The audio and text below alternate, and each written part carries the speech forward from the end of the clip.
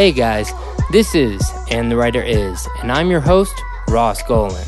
I've written with hundreds of artists and writers over the years, and my favorite part of each session is the first hour when we catch up about life, the industry, politics, composition, whatever. So this is a journey of learning why people write songs, how people write songs, and most importantly, who the people are who write the songs. I'm producing this with the great Joe London, Big Deal Music Publishing, and Mega House Music Management. If you want to listen to the songs we discuss in this podcast, follow us on our socials, find out about special events, or buy some of our merchandise, go to our website, www.andthewriteris.com. Oh, and if you enjoy this podcast, please rate us on iTunes or whatever your preferred podcast listening site is. We really appreciate that effort. All week, we've been celebrating the 51st Annual CMA Awards, where the biggest stars came together on one stage. Hope you had a chance to see Brad Paisley and Carrie Underwood host the 51st Annual CMA Awards last night on ABC, with collaborations by Kelsey Ballerini and Reba McEntire, Brad Paisley and Kane Brown, Maren Morris and Niall Horan, and don't forget Pink, who got to sing Barbie's, co-written by yours truly. It was country music's night to shine with unforgettable performances and the best of the best honored in several categories. You can check out winners and highlights at CMAAwards.com or watch the show on demand. A lot can happen in 3 years, like a chatbot may be your new best friend. But what won't change? Needing health insurance. United Healthcare Tri-Term Medical Plans, underwritten by Golden Rule Insurance Company, offer flexible, budget-friendly coverage that lasts nearly 3 years in some states. Learn more at UH1.com. Today's guest on CMA Week is the one and only Ashley Gorley. He has been Songwriter of the Year for ASCAP for many years running now, which is so impressive. 34 number one hits. I mean, he's really just one of the best in the industry, the whole industry. I'm so excited for you to hear it. I hope you enjoyed the show last night. But without further ado, let's get straight into the interview. And the Writer Is featuring Ashley Gorley. Welcome to And the Writer Is. I am your host, Ross Golan. This week's writer is breaking records. He's a 4-time ASCAP Songwriter of the Year in 2009, 2014, 2015, and 2016. He's a 2-time Billboard #1 Country Songwriter of the Year in 2013 and 2016. He's a 9-time CMA Triple Play Award winner and has #1 hits, 33 #1 singles. And those numbers don't include the countless hits his publishing company, Tape Room, publishes. So he's definitely an above-average songwriter and entrepreneur. But what he's best at is being a husband and a father. And the writer is maybe the most prolific writer in country music history, Ashley Gorley. Hey, thanks. I'll take that. I like that. Yeah. Hi. What's up, buddy?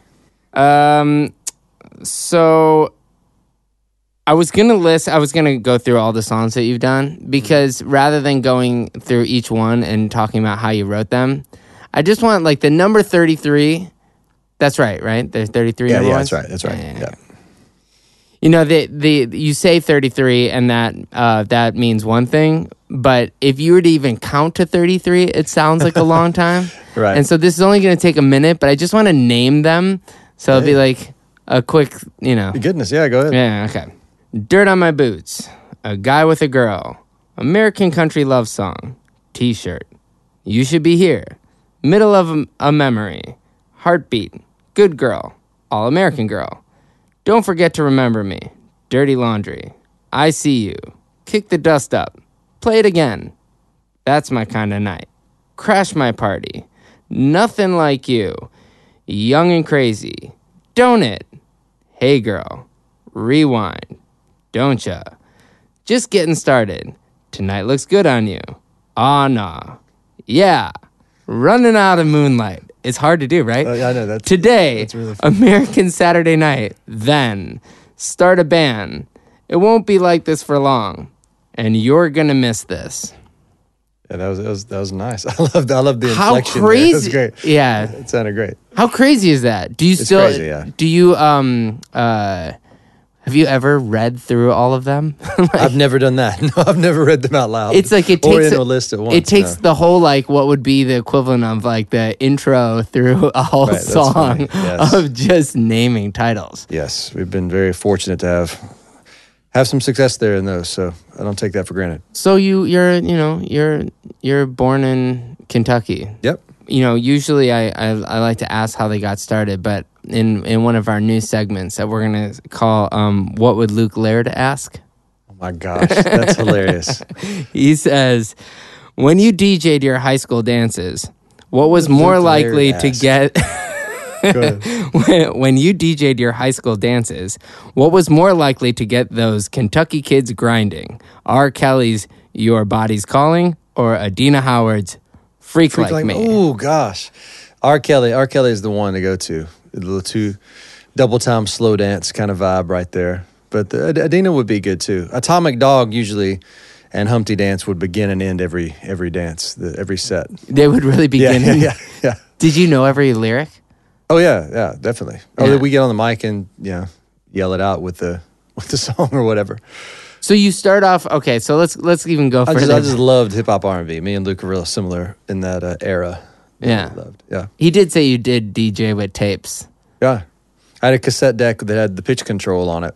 I don't even know how I found one, but I thought it was like gold, So Yeah. you could barely, you could speed it up a little bit on the edge. And then CDs right after. It was like right at the era of cassettes turning into CDs, So right there. Did your parents play music? No. They play like AM radio, like high school football games and stuff like that. I mean, there's a little bit of maybe a touch of country music or something around the house, but I was at that point I was the only child in the house. I have a brother and sister that are several years older than me, so they were already out of the house. So it was more of a watching MTV and then heading to the bedroom and trying to make stuff and make mixtapes and I had a buddy that. But you were always into music. Always into music, yeah. Yeah. I was always messing around with little instruments or keyboards, or my grandmother had a piano that I would mess around on or whatever, just from... Did you take piano lessons? I did like for a few months one time when I was a little kid. It didn't make good sense to me, so I didn't do it for very long, but it at least got a start. And then I tried to take piano in college, and it was like the worst grade I ever got. It was in any class, because by then everything was completely wrong that I was doing, so it was too late to make it correct, Yeah, it's hard to fix those lifelong mistakes. Yes. So you go to high school and you're thinking, yeah, I'm going to start DJing parties. Yeah. Yeah, man. Is that when you started that? Definitely. Me and a guy I played basketball with, Derek Johnson, we're still good friends and keep in touch. He had an uncle that had like these huge speakers. I don't even know why. And like a little mixer, like with crossfade on it. And a tape deck. And then I had a tape deck, so we just hook him up to that mixer and he would let us use his speakers for like $10 or whatever. We'd just put them in the back of somebody have to drop us off. We weren't old enough to drive when we started doing it. So we'd just go to a house party or a school dance and set it up and rock it. So you were never the attendee at the school dances, you were just the DJ. I had to get out there on the floor too, but you can let that mixtape roll for a little while till it gets to the end of the side, or when it was CDs you could do that, but it would be like other people's parties and stuff like that, you know what I mean, or maybe another little function. We had a lot of, for whatever reason, dance, even birthday parties and stuff were like dance parties, like we just somebody would rent a little floor like an athletic club or something like that, where they do yoga, and we'd just rock out and turn it into a dance party. Did you get paid for that? Yeah. Nice. Remember, we charged like $50 to $100, somewhere in that range. That's and it was kind awesome. That's good money. Yeah, at it that was point. legit. Yeah, and it was fun. It was great. So when did you start actually writing? Were you writing during all this? No, but I was like, I would buy the singles of stuff. Like I remember I had like 7 versions. The what? They're singles, like they'd be in a little sleeve, and that's what it would say. It's a single, and I'd have like 10 versions of a song. Like, what was your first single? Do you remember? I don't remember. I'm pretty sure mine was Fushnikins featuring Shaquille O'Neal and What's Up, Doc? Yes, that's an amazing song. Yeah, I had that one for sure. But I liked pop stuff too. So I had like Here I Go Again, White Snake. Oh, Right Here Waiting, Richard Marx was a single. It was blue, bright blue. The cassette was. But and that's a great slow dance. So so good. But I had like, I remember I had one for Let's Chill by Guy, which is amazing. A little Teddy Riley jam, but it had like 7 versions of it. It would be like the ultra chill mix, the bedroom mix, and there'd be an acapella somewhere. Most of those would have an acapella, and then I would like try to mix it with like an instrumental of another one. You know what I mean? So I didn't realize I was writing, but I was figuring out subconsciously what type of music would go with what type of melody. You know what I mean? Like what could lay underneath it, I guess. Why did you get into doing country then? If your background was getting into all that. I think lifestyle, so like we had a tobacco farm and things like that. Your family did? Yeah. So it was a small town. It's like a factory and farm town. And so it's not like I was anti-country at all. It was just the culture of my school and all that stuff was more like we just loved a bunch of country kids that loved hip-hop R&B, which is actually really common if you talk to a lot of people from that area or down here or wherever. So country, like I remember my parents or my grandmother especially would have like some country cassettes around. So I was like a little hip to some of the names, and I would see like they'd watch like an award show on TV, the CMAs or whatever back in the day when like Vince Gill was winning everything. And so there's an appreciation for it, but I never considered that something I would be like writing or working on or anything, So I really, when I moved to Nashville, I didn't know I didn't know I was like going to be a country songwriter. I just knew that I was going to work in music somehow. I may be an engineer, I may be a producer. I thought I'd be maybe on the business side, publishing or a label or something like that. Were you singing? No. I was singing in choir because it was fun in high school, but I was never like... You never wanted to be I was never out to be a... No, not at all. Yeah. So why and when do you move to Nashville? Well, late 90s when I got out of high school, then, obviously picking colleges, there's only a handful that had this, I was really passionate about music business, not music where I have to read it, because that made no sense to me. But I knew that I had heard of a couple programs that like teachers in high school, toward the end of high school, they knew I was really into it. They gave me like a couple of independent studies where they'd give me a class to just like mess around with samplers and keyboards and stuff like that, which was awesome. But I knew that I wanted to do something in that industry, and so it was like Belmont, MTSU, or I had to go to like Atlanta or LA or something like that. So I'd never been anywhere, so Nashville was like going to London, from even though it was like 3 or 4 hours away from my hometown, and so I picked that because it was closest, and I was like, hey, if this doesn't work out, I can drive home, Right. And so so that one, when I researched them, Belmont was kind of the one target, that I wanted to chase, and so I ended up going there. Were your parents supportive of you doing music? They were, yeah. That's what I always tell people. They were really supportive, even when they had no idea what was going. It'd be like if my daughter wanted to get into fashion, which I have no clue about, or something where I'd have nothing, no knowledge of it, but you still don't tell them they're crazy or anything like that. So they were really good at knowing that I was passionate about it, and I remember my dad would always say. He would encourage me to find something I loved and to try to figure out a way to make money at it instead of the opposite. Like start making money and then try to talk yourself into loving whatever gig you've got. And I always thought that was great advice. I'm trying to instill that in my kids too. And so that's what I was thinking the whole time. Was like, I love this. I got to figure out a way to make money at this somehow. Did you graduate? Yep, I did. Were you working throughout your? Yeah, it was a very non-college experience for me. So I was taking all 8 o'clock classes. The campus is down the street, so it's not really like that. You didn't really go that far from school either. Right, yeah. You're literally blocks from there, right? Exactly. So I would, I didn't know what Music Row was or anything. Like I didn't come here as a kid and go tour it or anything. So it took a while to even understand what was happening, understand that what those houses were and what songwriters were doing. And, I was in college before I knew that songwriting was a gig you could do without being a masterclass musician or singer, So once I figured that out, which was toward the end of my freshman year, then I started going for that, going for what they called a staff songwriting deal somewhere, But had you actually written a song at that point? I would like at the end of high school, I wrote some songs. What's your first song? Some horrible songs. Oh, my first country song was called "I've Already Made Plans." Oh, and it had it wasn't good. But can you sing it? I can't. Like, can you not sing it because you won't sing it, or you genuinely don't know I can't think of it right now. It was not good enough to try to. No, it was super country and stock, everything about it. But that was when I started dabbling. Like, man, I like this, little story vibe, and it had I like trying to write ballads, and they started having a little infusion of R&B and country in them, kind of toward the end of high school and right when I got to college. So when I was at college, I was all early classes, and I had a work study, which means I had to work to make some of the money to go toward college, and then I would intern too. So that took up all day, all night, and then I would try to write from like 6 whenever I got done with that till 10 or 11 o'clock at night. Did you have people cutting these demos?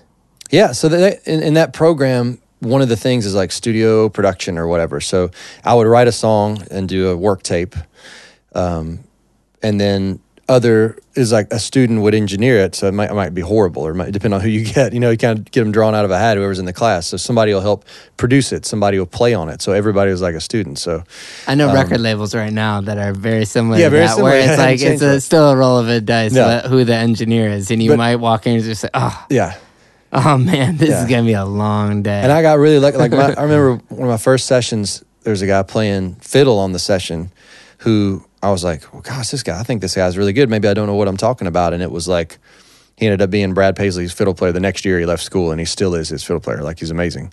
And I had Ben Phillips playing drums, who still drums on like Masters and Engineers, demos here in Nashville all the time. So I got lucky with the first session or two, just with some random talented people that made stuff sound good. So, were there artists that were coming out of Belmont? Yeah, there were artists like I remember the first female demo I ever did. I got Hillary Lindsay to sing the demo, and she was there at college the first year with same year as me. Yeah, and then she got a deal immediately, which I was nowhere near being able to get a deal. But so that all that stuff spoiled me. I was like, man, all girls sing like Hillary Lindsay. This is going to be an awesome town, and she's the best. So it was crazy. Stuff like that happened. When you say she got a deal as a publishing deal. Publishing deal. Yeah. So were you like, well, hey, let's write together. No, we didn't write till like 10 years after that, probably. Right. I didn't know. We had like a couple common connections when I got her to sing that song, so it wasn't like I was just hanging out with her and writing with her all the time. So the first 5 or 10 songs I wrote by myself. Right. Because I wasn't about to expose, right, everything to whoever in a room. But then I got set up on a couple blind co-writes with people that I became really good friends with, and I thought that was really fun. So I got really hooked on just I would walk around the piano rooms at Belmont or hear people out playing their guitar or do anything. If I heard something I thought was great, I would just be like, hey, we should write a song right now. Let's go. That's still how you are. Still kind of the same way. Yeah. So be careful. Right.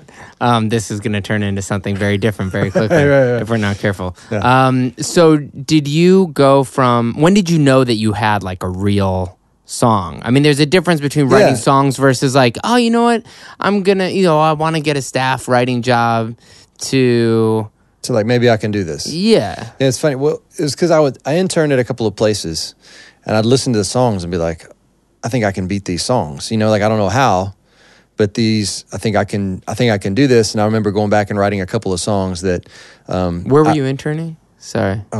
Places that don't exist now. Oh, yeah. Okay. Right at the beginning, it was like kind of startup companies. Right. Then I interned for a place called Hamstein Publishing, who was like Independent Publisher of the Year. They had a #1 party the first day I interned there. So there's some really good places that I, interned eventually and then got jobs, working at. But I wrote a couple songs that people, they're also wannabe artists at Belmont, right? So I would just be like, hey, I became friends with a couple of them. Just hanging out, some of the guys, and they would say, hey man, I need a song I'm trying to try out for this thing where they'd let you play a song at like a charity basketball game halftime or something like that at school. So I was like, oh, here's the song. It was like sucked, but for whatever reason they picked it and they picked him. So then he sang it in front of like however many people were there at the thing, thousands of people, and had people like playing along. Artists were playing along with him on stage on it. And I was like, whoa, this is awesome. Like, I'm in the crowd and everybody's kind of clapping along. This kind of didn't sound like a hit, but it sounded like it had something. How old were you at the time? Probably 19 or 20. Yeah. And one of the producers of this podcast, Casey Robinson, and I lived on the same hall freshman year of college. That's crazy. Which I mention all the time. It's like there's something about, when you grow up with people in this industry, you start game planning much earlier than you need to. Yeah. You start dreaming big early. So yeah, that was the thing. So I was really fortunate to do that. And then there was a period where I had no deal, and for about a year, and I was just doing everything I could. Temp jobs and trucking. Was it frustrating? Stuff. It wasn't super frustrating because I wasn't sure I deserved one in the first place, and it just made me, I knew I was going to get another one. I've always been really determined, but it wasn't like a total shock that I went several months without one, Yeah. but then I had a couple of options at the end of that. Where were you living? I mean, if you're in Nashville, which I guess it was cheaper at that point than it is now, but oh yeah, really a lot cheaper. Right. Yeah, I was paying $200 for utilities included, with 2 roommates a month, so it was okay. Right. Yeah, and I was, like I said, I was working. I would get up at 5 a.m. and go drive. I still remember where, and log in trucking stuff for Averitt Express. Or I would work FedEx, on the line, or I would do it was like a different job every week. Putting boxes together, or something horrible, something mundane. And the whole time I was like, I got to get this going. So then as soon as I got out of there, I'd work on music and was super motivated to get another deal. And the next deal I signed was with Combustion Music in 2001, and I'm still affiliated with them, 16 years later. That's crazy. So you signed in 2001, and how soon after that till an actual name artist or signed artist even was like, you know what, I like this song? Yeah, I always have holds. I feel like I could make stuff sound good. You know what I mean? Like in the demo world, but the songs just weren't great enough for somebody to grab and take off with. So it was a minute. It was funny when I got that first deal. It was 99, and my first co-write was with a guy that had a couple hits, and he told me in that write, I remember he said, hope you're not in a hurry. It takes 7 years to have a hit in Nashville. And I was like, that sounds horrible, But yeah, and of course every writer thinks, oh yeah, I'm for sure gonna I'm going to do this next year. So that was 99. In 2006, I had my first hit. So 7 years later, I had my first top 40 was my first number one. It went, I had a few things that dwindled, that fizzled out at the bottom of the chart before that I was super hype about that, made like $100. But the first number one was Carrie Underwood after she won Idol, and it sold a bunch, and it was a great kind of first step. How were you able to leverage that? I mean, did you leverage that, or was that just giving you confidence? Yeah, it was just like, oh, you can do, you get one hit, it can still be a fluke. At least here I feel like that, so it's like, it's not like everybody goes, oh, you got this one hit, it's like, you're great, it's like, oh, of course that worked, it's on Carrie Underwood, she just won American Idol. Mm-hmm. And then you almost need a run of a few in a row to get taken seriously in Nashville, I think. Interesting. So I had that one in 2006, and then I had 2 or 3 in 2008. It started rocking, a little more where it was a steady and different artists, different types of songs, to where I was getting better co-writes and everything started going up. Were you ever nervous that it would go backwards? Oh, I still am today. I mean, I am all the time. I always think the last thing you get cut is, at some point it is, the last hit you have, and you don't know it for 3 years after it happens, that it's your last one. But I'm like an odd combination of very confident and very insecure, like I think most writers are, so I'm like, I can go from I'm unstoppable to I need to retire immediately in a breath, Do you go home with that? Yes. Yeah. I mean, I try not to.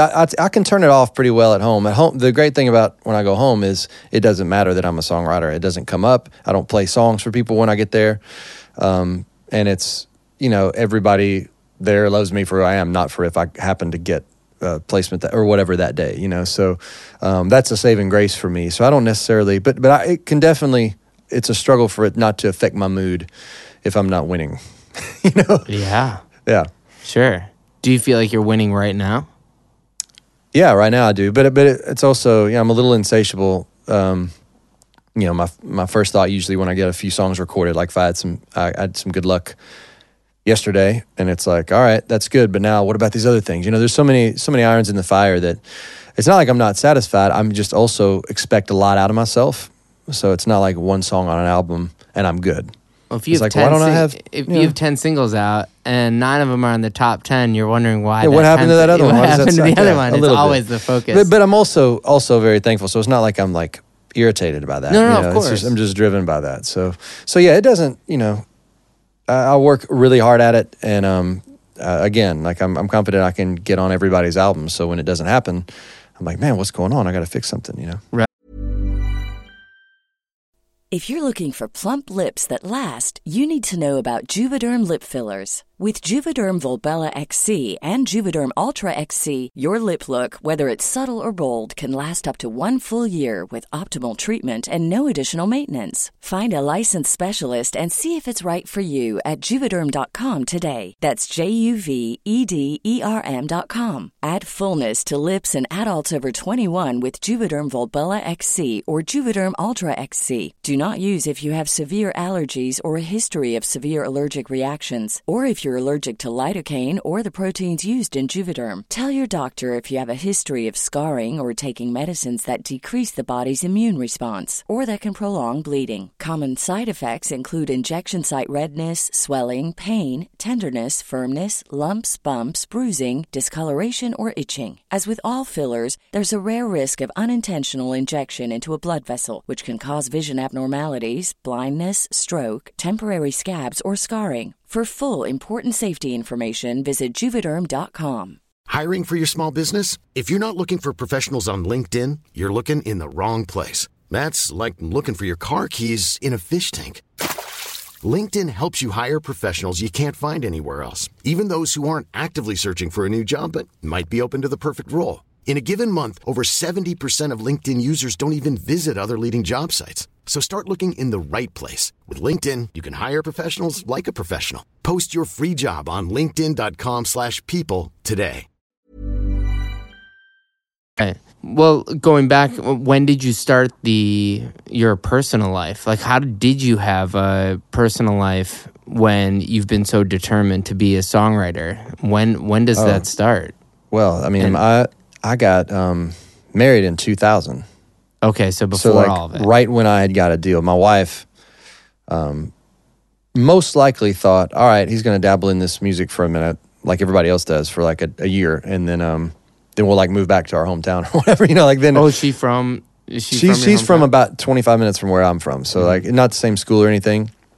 But we met right at the end. The perfect thing is that I feel like God orchestrated was that we met right at the end of high school.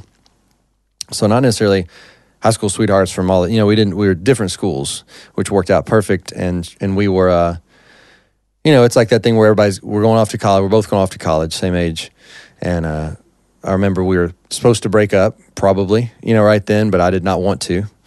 And I was like, we can always, like, if this doesn't work out, then we'll break up, long distance, whatever. Just be like, forget it. But let's just see if we can do this thing. And we never did break up, still married. And she went to University of Kentucky like a bunch of my friends did, which is like, a big deal. And we're big UK fans and everything.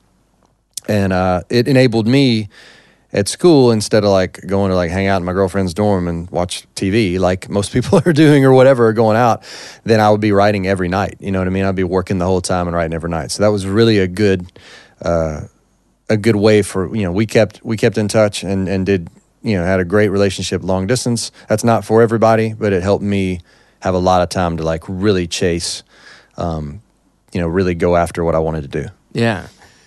Well, how did you find a balance in there? Was it just because of the evolution of being with somebody from that young? Because I know your general schedule.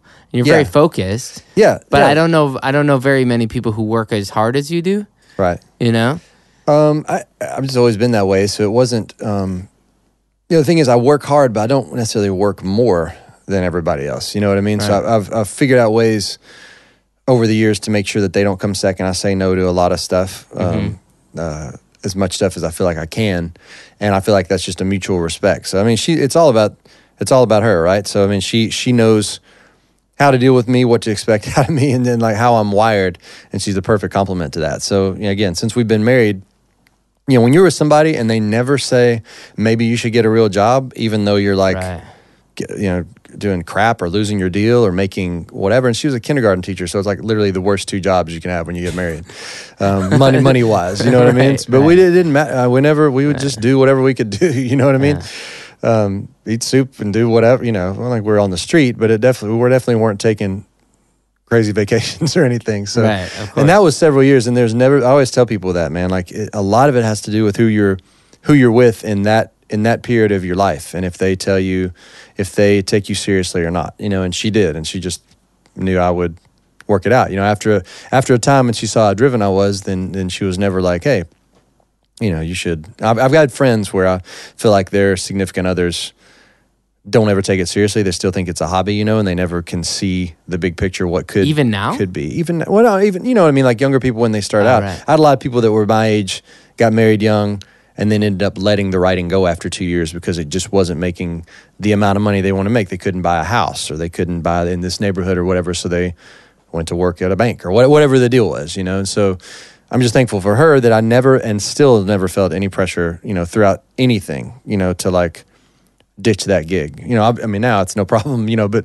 at the beginning when you're not making anything, it's a big deal for somebody to continue to believe in you. Sure. You know, at first it being my parents and then it being her, where nobody says you're crazy, nobody says you should consider having a plan B, you know? My only friend that quit being an artist of any sort when it was 2008 and left. He was on Broadway as an actor, and he's just didn't want to go to auditions anymore. Starts working at Bear Stearns for like a stable job at a bank, and that's the first bank that folded in the crisis. And I remember thinking like, well, I'm just as broke today as I was yesterday. You're now broke and weren't yesterday. And I was like, you know what? I'm going to be, at least if I'm broke all the time. Right. Yeah. Versus like, if I lose everything, you know, now then it's my own fault. But if it's not going to be because I decided to go something more stable like the banking industry. Yeah. That's funny. He's my financial advisor now. There you go. He's very successful now, that's pretty funny. Yeah. Anyway, so relationally, it's a big deal. You know, even now, just kind of, there's a mutual respect there. So I'm not going to go out on the road every weekend, or I'm not going to work nights hardly ever, or weekends or anything like that. And so she knows that, you know, that I say yes to what I feel like I need to say yes to. Sometimes she just keep me in check because I actually love working, love the process, but not very often is there like a whole like, oh, I can't believe you have to go out with so-and-so and can't believe you're working. She's super respectful of that and knows that, you know, knows I'm trying to provide and do what I feel like I need to do, but not overdo it either. Do you ever run it by her when you're like, well, this person wants me to work, and she's like, that artist is done? Or No, anything like that? That doesn't happen. Not in like you're not allowed to go out, but it's like you're welcome to go out, but nothing's gonna happen. A waste of time. No, there's a couple maybe that she's like, what are you gonna write? What are you gonna do with them? You know, or she'll be more like, well, do something different than whatever they have out right now. Right. But no, they're the perfect. You know, my daughter is my A&R girl, and my wife does some of that, but we don't have the relationship where I come home, run songs by her. It's separated in a good way. Now, when I have something I think is great, hey, I want you to hear this, and she'll love it. You know, it's a cool thing, but it's not like I come home just going crazy about whatever we wrote that day and talk about it. Like some guys do that, and that's great. They have that relationship, but ours is like, that's work. We leave that alone, and then we talk about our relationship or the kids or what kind of, you know, something else we can do. So for sure. You know, so there's definitely been times where a song will come on the radio and I have to tell her I wrote it, you know, when we're in the car. That's crazy. Yeah, it's a little crazy. But hopefully she didn't say, wow, this song sucks. Yeah, like I wrote it. No, I'm trying to think if there's a couple of funny times like that. Yeah, where she's rolled her eyes at something. But usually she thinks it's okay. Usually she likes it. It's funny. Yeah. There's definitely one song that, you know, my wife's not a huge fan of, and she's always like, not that was a big, it wasn't like not yours, mine. What is it? I'm not going to say. Okay. But it's definitely one where she's always like, I don't ever have to hear that song again. Yeah. There's enough stuff out that it's like, it's okay. She's like, you know, I just think you could beat this one. It's like, no, I got it. You know? My kids told me she was in the car one time and it came on. And, you know, it never gets old. It's still like a supernatural thing when you hear your own song on the radio. And so they were in the car. They told me this. And she, like, it comes on and she's just like, changes the the station. They're like, Mom. Like she had done something, like she'd, like, thrown out ashes of someone or something. It's like, Mom, you can't do that. And she's like, dude, I've heard that enough. I'm over that, you know. It's just really funny. But does your daughter want to play music? When you say she's your A&R girl, I mean, yes. She could be that right now. I swear somebody could hire her. She doesn't miss. She knows hits. She understands them. We're very similar. How old is she? She's 12. I'm about to be 13. Great market studier there or whatever. But she plays, like, she's taking guitar lessons and piano lessons, and she can make up stuff, you know, on her voice memo and kind of do it. She's not all in. We talked about this summer trying to kind of get a little more, you know, progress a little bit. But she definitely, you know, if she fills out a thing, at school that says I want to be a whatever when I grow up. It'll be like songwriter or teacher, like me or Mandy, Right. you know. So which totally makes sense. So she knows that it's cool. I know that she thinks she gets a lot of benefits from it. Gets to meet a lot of artists and hang with people her friends don't. So she loves all that. I don't know that she's going to do that. I actually don't push, maybe to a fault, don't push music on any of my kids like at all. I probably need to do it a little bit more. But I just want them to. I'm always all about them finding their passion. You know. When you say a songwriter or teacher, in a weird sort of way, that's what a publisher is. Yeah. You know, and you took on a role at some point saying, you know, I'm going to start signing people. I assume Tape Room was your first. Yes. You know, that's your first real joint venture. Why at that point were you thinking it's time to, when I'm already like as Right. busy as I am, I'm going to now start bringing in other writers? All right.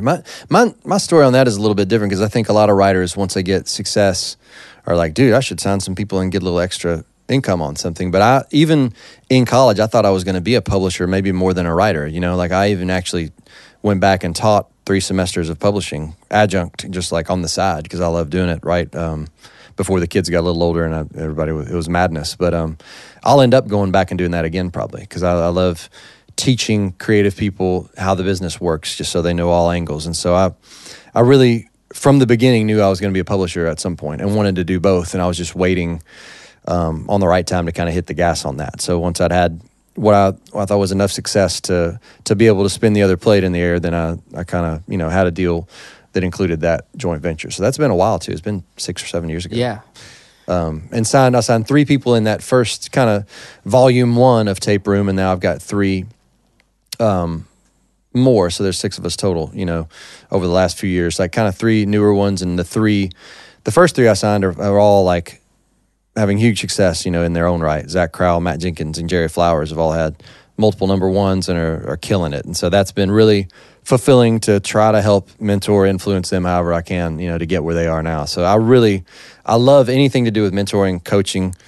I've always coached basketball and helped run anything, any kind of like teaching, you know, that angle has always turned me on, you know. Do you have, speaking of teaching, do you have sort of a method as a writer that is, I mean, obviously you have some sort of, what in pop we sort of call it song math of Right, yeah. You know? And you and I have written in LA, and we've written, last time we wrote was in Las Vegas. So obviously you get, when you're in that environment, you write a certain way. Do you write differently for different genres? And when you're writing in, you know, these massive amount of hits in country, is there a through line in that composition? Yeah, I do use a different corner of my brain in those, but I think it's more of a lyrical phrasing approach. You know what I mean? If I'm working on something pop, then it's it doesn't make perfect sense purposefully. You know what I mean? Like in country, it's very pedestrian in a good way. Like it's always something that someone has gone through or could picture themselves actually doing. You know, a lot of my favorite pop songs, lyrics are things that aren't going to happen. You know what I mean? More like fantasy versus reality a little bit. You know what I mean? It just has a different shine to it. So I still use, because I grew up on pop and R&B, I still use a lot of like cadences and like some of the math, you know, a little bit of the Swedish math kind of interpolated into the country, you know, the lifestyle, the phrasing, the melodies and the lyrics of the country song. So I do borrow from that into the country, you know, into the country genre a little bit more than I borrow country stuff when I'm working on pop, you know. Oh, that's interesting. Yeah.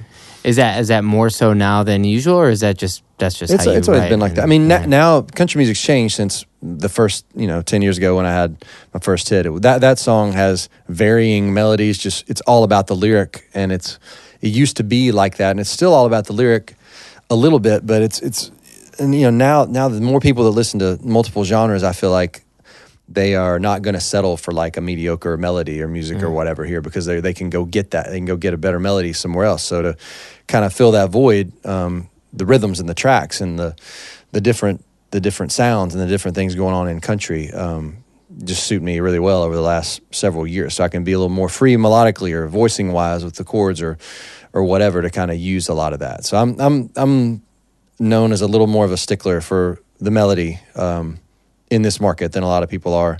Now there's a lot more melodic people, but definitely at the beginning of when I was having big runs, I was concentrating a lot more on melody than I think a lot of other people were. Yeah.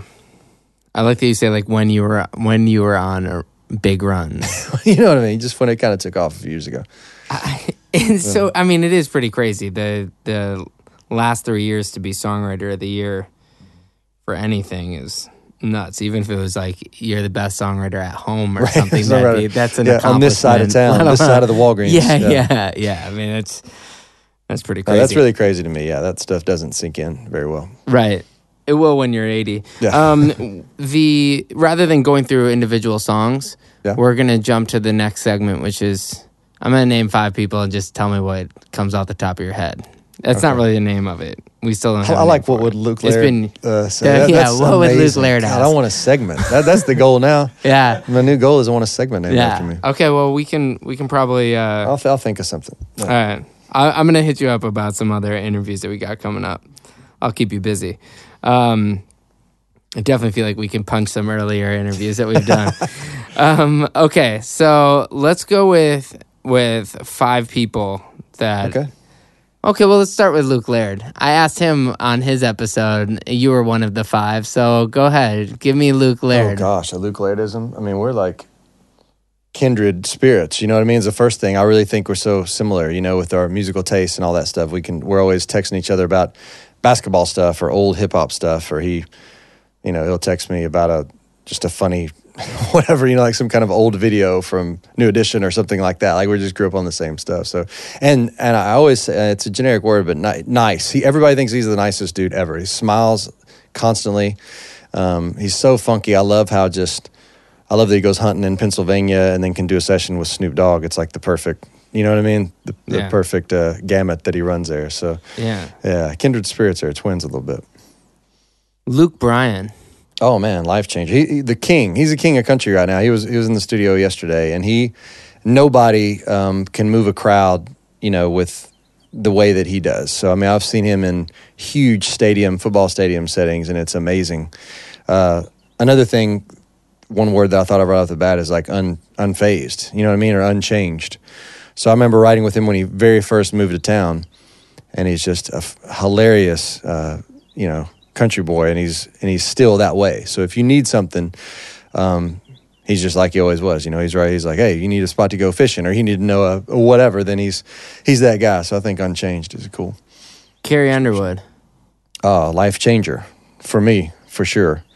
And just perfect, man. What a perfect vocalist and great role model for my daughters and all that stuff. My daughter and everything. Like, so she was the first, you know what I mean? As far as me having success like that, having a hit, that was such a cool thing because we watched American Idol like routinely, like we were in on it then, you know, whatever season that was. And so I remember literally saying like, I got to get a song on this girl right here, you know, when she was like barely in the top 10. So to kind of see that all the way through and for that to happen was insane. So she's a sweetheart. She's great. Yeah, we just recorded her a couple days ago, and I was telling Joe that it's almost in the nicest way. Like it's almost like a party trick because it's so good and so consistent. Yes. And she can go to. Oh, consistent's a great word for her. She starts at 10. Yeah.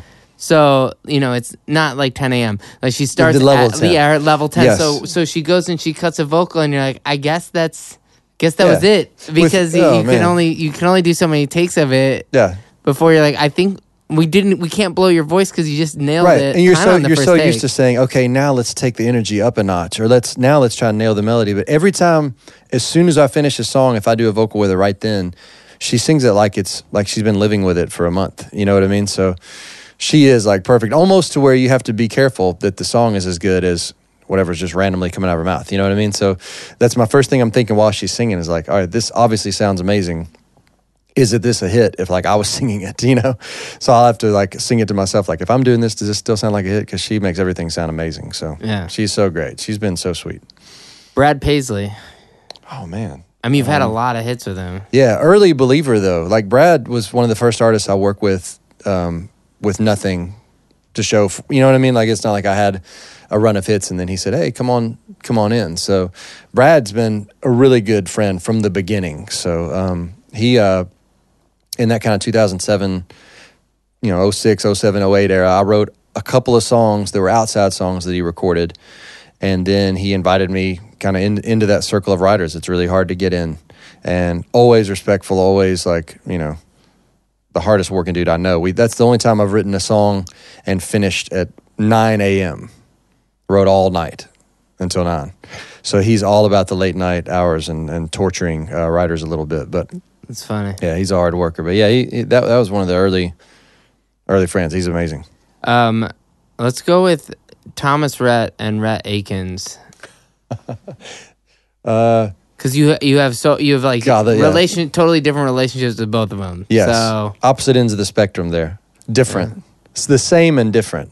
There's such an interesting dynamic in relationship. Like if we're writing with Rhett right now, we'd pack a Red Man, and it would be a free hunting T-shirt and jeans and boots.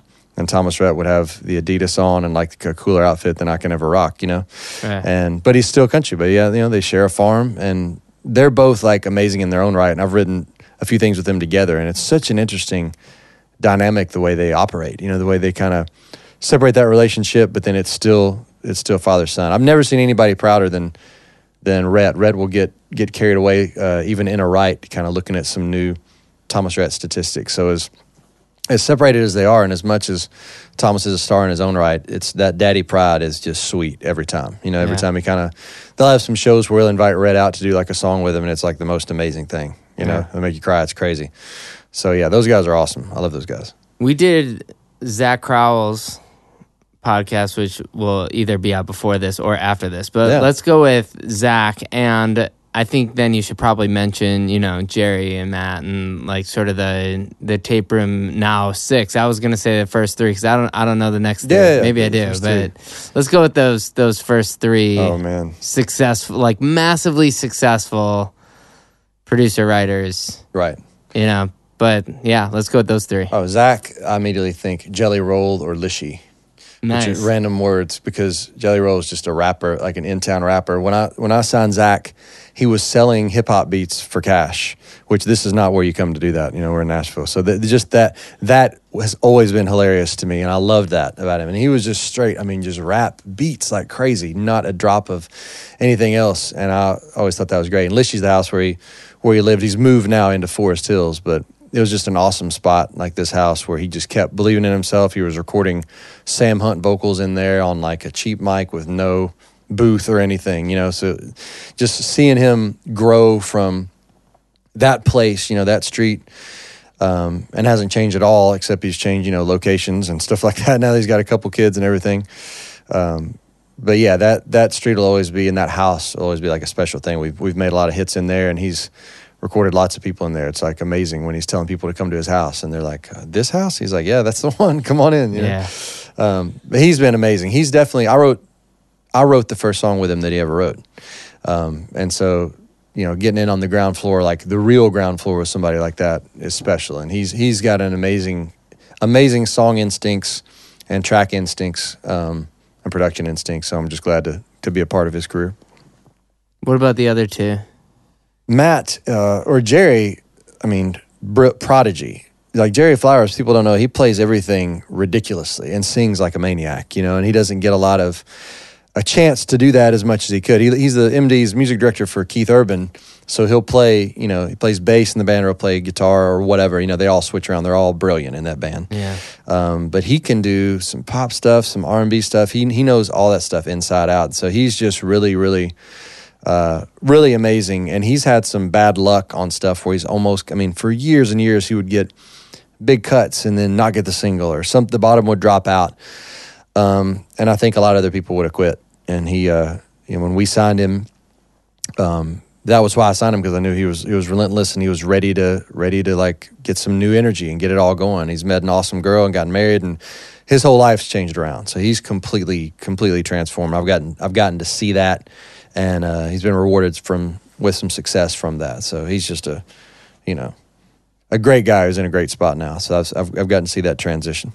Even when I came out here and we first wrote, like it's not like, I don't think I had any cuts out here, and I had some pop albums, but you've always been willing to write with whoever's next. And you're always definitely. And you don't ever know that you take that risk, and it's hard. It's hard when you're busy, and at the time you're having so many hits that to go and say, I'm going to spend a day with this unknown writer, whoever that may be, is a certain risk. And I'm always impressed by that. And it's one of those things that reminds probably a lot of other writers that, well, Ashley's probably writing with that person because he doesn't care. Right. So I'm gonna go and take that risk. Right. And without people like you in it, it becomes harder for the people who are next to move in. Yeah. And you keep opening doors for all these people, and it's really impressive. But there's that, and the fact that maybe you got a new car since the last time I saw you, but oh no, it's out there. But yeah, like I am getting one soon. But that's the whole thing. I mean, you just don't care. Right. You just don't, we've had a lot of conversations. On a personal note, I know that, we've had some health issues in my life, and you've always been, you text me, you take care of other writers, you take care of I imagine other publishers, other artists, and you're leading by example. And I hope people in all genres recognize that it is really a community, but it's a community if we make it a community. Right. Yeah, it's up to us. It's not, it's up to us. Yeah. So thank you for being you, and thank you for doing this. I appreciate that, yeah. It's a special business, man, and people like you guys that are in different genres, you can tell. You can tell if somebody's a great guy that you can get along with, that's the first thing before you know how great of a singer or anything else they are in the room or their skill level. So, I think we're blessed. We're all blessed with a good instinct of if the people are somebody we want to be around, then we can do something, great together. So that's always been the way I look at it, and it's fun to try new stuff, meet new people. I always love doing that. Get to know them on all levels, blur all the lines. Yeah. All right, man. Well, let's go write a song. Let's try. Let's do it. Thanks. If you missed the 51st Annual CMA Awards last night on ABC, you can check out the winners and highlights of your favorite artists, including Garth Brooks, Carrie Underwood, Luke Bryan, and many more by visiting CMAAwards.com or watch on demand. Thanks for listening to this episode of And the Writer Is. If you want to hear music from this songwriter I just interviewed, be sure to check out our Spotify playlist, or visit our website at andthewriteris.com. If you like what we're doing, please subscribe to us on iTunes. You can also like us on Facebook and Twitter. And the Writer is produced by Joe London, edited by Miles Bergsma, and published by Big Deal Music.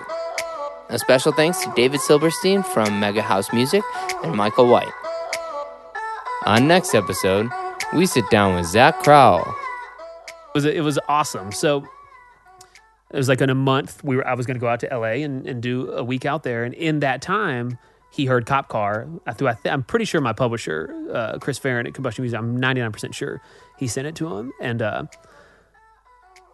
But Keith didn't know that I wrote it. He didn't know that the guy whose tracks he was liking, the guy who was hiring to come out there, he didn't realize that it was the same guy. He just loved this song, Cop Car, and he also loved these other guys' sounds.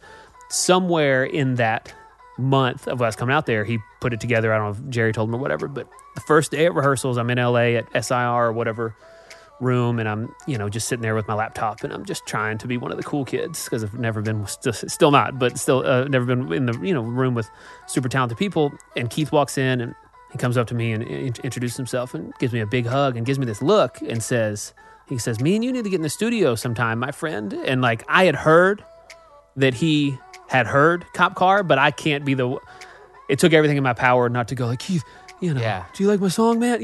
I'm just trying to be cool. I'm like consciously saying, play it cool in my head. Very professional. Yeah, but I'm like freaking out. And the first day he doesn't say anything. That night, my publishers are calling me. They're like, did he say anything about the song? Did he say anything? I'm like, no, he didn't say anything.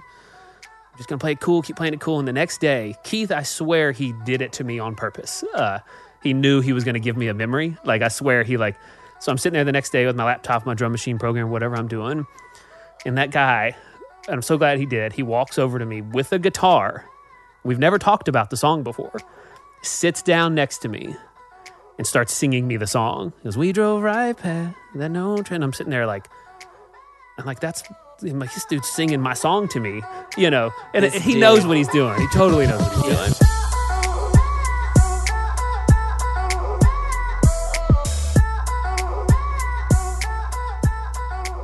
Until next time, this is Ross Golan. Even when we're on a budget, we still deserve nice things. Quince is a place to scoop up stunning high-end goods for 50 to 80% less than similar brands. They have buttery soft cashmere sweaters starting at $50, luxurious Italian leather bags, and so much more. Plus, Quince only works with factories that use safe, ethical, and responsible manufacturing. Get the high-end goods you'll love without the high price tag with Quince. Go to quince.com/style for free shipping and 365-day returns.